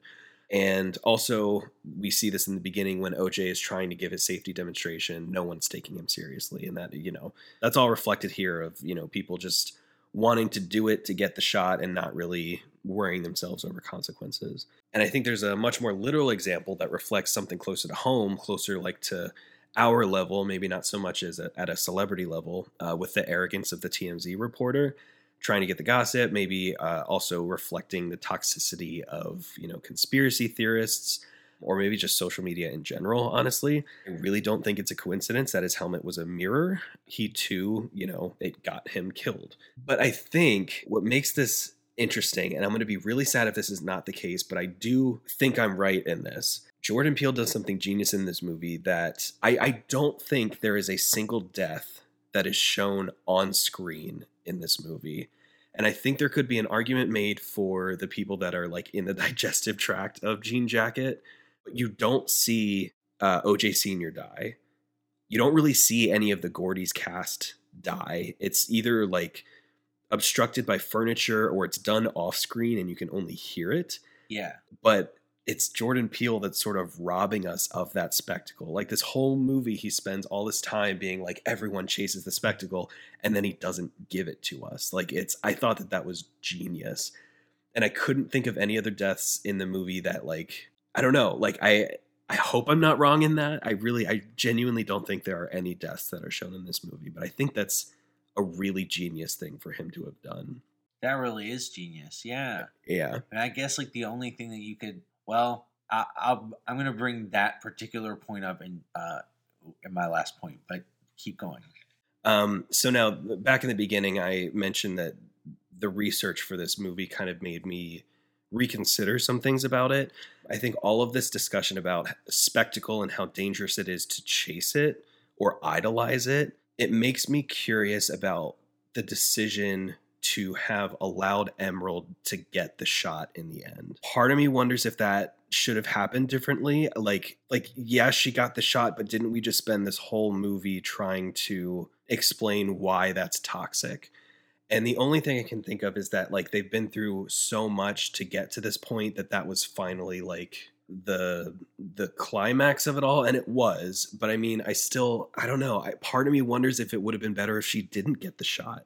Do you remember the alternate ending for Get Out? No. Instead of... Spoiler alert, I guess. Okay, yeah. Spoiler alert for the end of Get Out. Instead of his friend coming in the TSA car, it's a cop that's come, and like he goes to jail for what he's done. And they show him like at the jail, like talking through one of those like glass... Oh, shit. And they're on the phone and sort of just talking about like how he's just happy that at least he's alive. It's done. Yeah. Or that they got them and stuff. It is an ending that I think drives home the overall point of the film harder, but it is not a crowd pleaser. Not at all. And I hate that. Oh. And your ending just then, where you were talking about like her not getting it, probably drives home the point of the film harder, but it is not a crowd pleaser. That's a shame, because to me that kind of like dismantles everything that you've worked so hard for to establish in this movie. I don't know. Like if we were going to root for anybody to actually achieve that spectacle and capture that spectacle, it's these two. Yeah. I don't know. Just a thought. I, kind of went into all of this, and the more I read about it, the more I was kind of like, well, that doesn't make the ending make sense. But I guess I understand what you're saying. One last thing here that stood out to me when watching interviews and analysis of this movie, Jordan Peele said something in one of his interviews that said, "Animals to me are integral to horror and horrific images. I love animals, but they're a real reminder of the existential nightmare of what does it mean to be human. And they're a reminder of how we treat anything that doesn't qualify as human. So there's a very real world horror that animals are trapped in, and I think they probably in some ways symbolize something very bad about us. And that's what my movies are about." And when I saw that or heard that, I recall back to his other movies about how the deer was so important in Get Out and the rabbits in Us. And I kind of forgot about that. And I'm like, oh, well, that makes this whole theme about predators and animals in this movie make so much more sense. And it made me appreciate Jean Jacket even more. And like, it made me feel validated in my feelings of being sad for Jean Jacket, I'll say. Oh, absolutely. Like, you can tell when the storyteller has compassion for their antagonist. Yeah. And I think Jordan Peele clearly has compassion for Jean Jacket. Yeah. Oh, one last thing. This was sort of another behind the scenes thing that I don't know how it got lost or rearranged in the list. One of the things that I don't ever think became like a clear thought, but was always in my subconscious, was that like, why is Jean Jacket just now being a problem? Like, what about Jean Jacket are we missing? Like, how did Jean Jacket survive before this movie? And that was sort of brought to my mind when I rewatched the beginning of the film, and you can hear like a radio broadcast in the beginning, and the radio is advertising missing hikers that are in the area. Yeah. That didn't click for me until just rewatching that. And I was like, oh, Jean Jacket been around for a while. And also I'm sure they eat animals or something. I don't know. But yeah, that's, makes it much scarier and much more eerie, I suppose. Absolutely. My last little bit is actually not talking about this movie, really. It's talking about a potential sequel to this movie, or the carrying on of this story. What else is there? And I have 3 little excerpts from different interviews that people have done that I think just lends credence to the fact that I feel like, the doors are open to some regard. Oh my God. Let me guess. Jean Jacket has a mom. And she's bigger than Jean Jacket. Yes, exactly. I knew it. Exactly. No, isn't that a Jaws sequel? That's where I was pulling it from. I think so. Yeah. So, Jean Jacket designer, the guy's name is John O. DeBerry. That's really funny that's called. I'm sorry to keep interrupting, but like Jean Jacket designer, like he designs jean jackets. That's funny. Yeah, aren't you glad you threw off my groove? Yep. For that. Continue. No, he just suggested that the creature survived its apparent death because he said, and quote, there's a species of jellyfish that's called the immortal jellyfish. Ooh. And he's like, I'm not a movie maker, but if it was me, I would say there would be some interesting opportunity to ask whether we've seen the last of Jean Jacket. I'm like, all right, bitch, yeah, because like if he's not an angel and he's not a vampire squid or whatever, I could see that motherfucker looking like a jellyfish, and he could have come out of the sea. Mm-hmm. Who the hell knows? And another one, in an interview with the New York Times, Peele brought up this character that apparently got cut from the film. He's listed on IMDb as nobody. And I don't know what that means, but he says the story of that character has yet to be told. I can tell you that, which is another frustrating way of saying I'm glad people are paying attention. I do think that they will get more answers on some of these things in the future. We're not over telling all of these stories. Oh my God. So like stories plural. That could mean us or Get Out. Yeah, I mean, like, truly, like, it would make sense just in today's landscape for him to have films that are somewhat connected in some regard. You know what I mean? I mean, we have tons of interconnected universes nowadays. And the last one, this past January, in an interview with Josh Horowitz, Jordan Peele mentioned the idea of featuring multiple members of the species that Jean Jacket is a part of, called Oculonimbus. Oh my gosh. Saying that I didn't want to be sort of literal that Jean Jacket or this Oculonimbus species is an angel, but I do think that there is something about where evolution and design collide that leaves doors open that may or may not be answered in the future.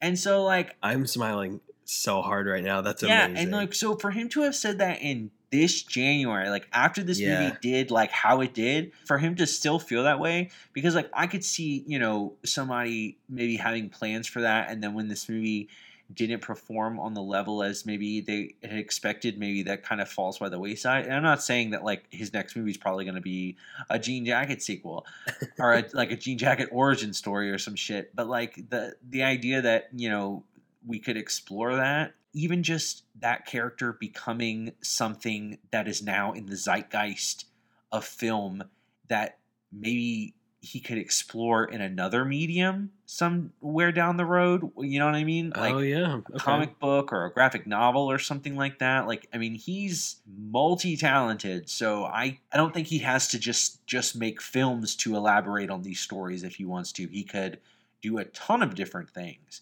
Would you still follow him if he did? Yes. Would you still trust I him? do. And, like, okay, so I don't know if I said this in take.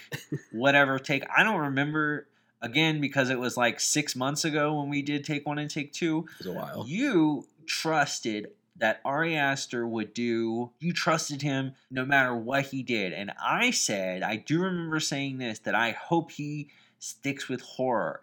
And Beau is Afraid is a lot of things, but it is not a horror movie.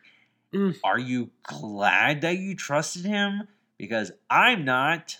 I'm not glad that I trusted him. But also, like... That's the thing. I'm just saying, just stick to what you're good at, gentlemen. We want more amazing horror movies, and I like Beau is Afraid, but, like, it's not Hereditary and Midsommar. You know what I mean? You're absolutely And, like, right. if this 4th movie that Jordan Peele is about to make is another horror movie, it will fit so nicely amongst these other 3 incredible, amazing films. That's what I want. That is what I want. So we're done? Yeah, we're done. How do you feel? It's crazy that we're on episode 2 of this season. I've been traveling. I've been sick. It's just not been a great time. But right after we hop off this, we're doing a take 1 for the next one. So we're moving forward. Yeah, can't wait.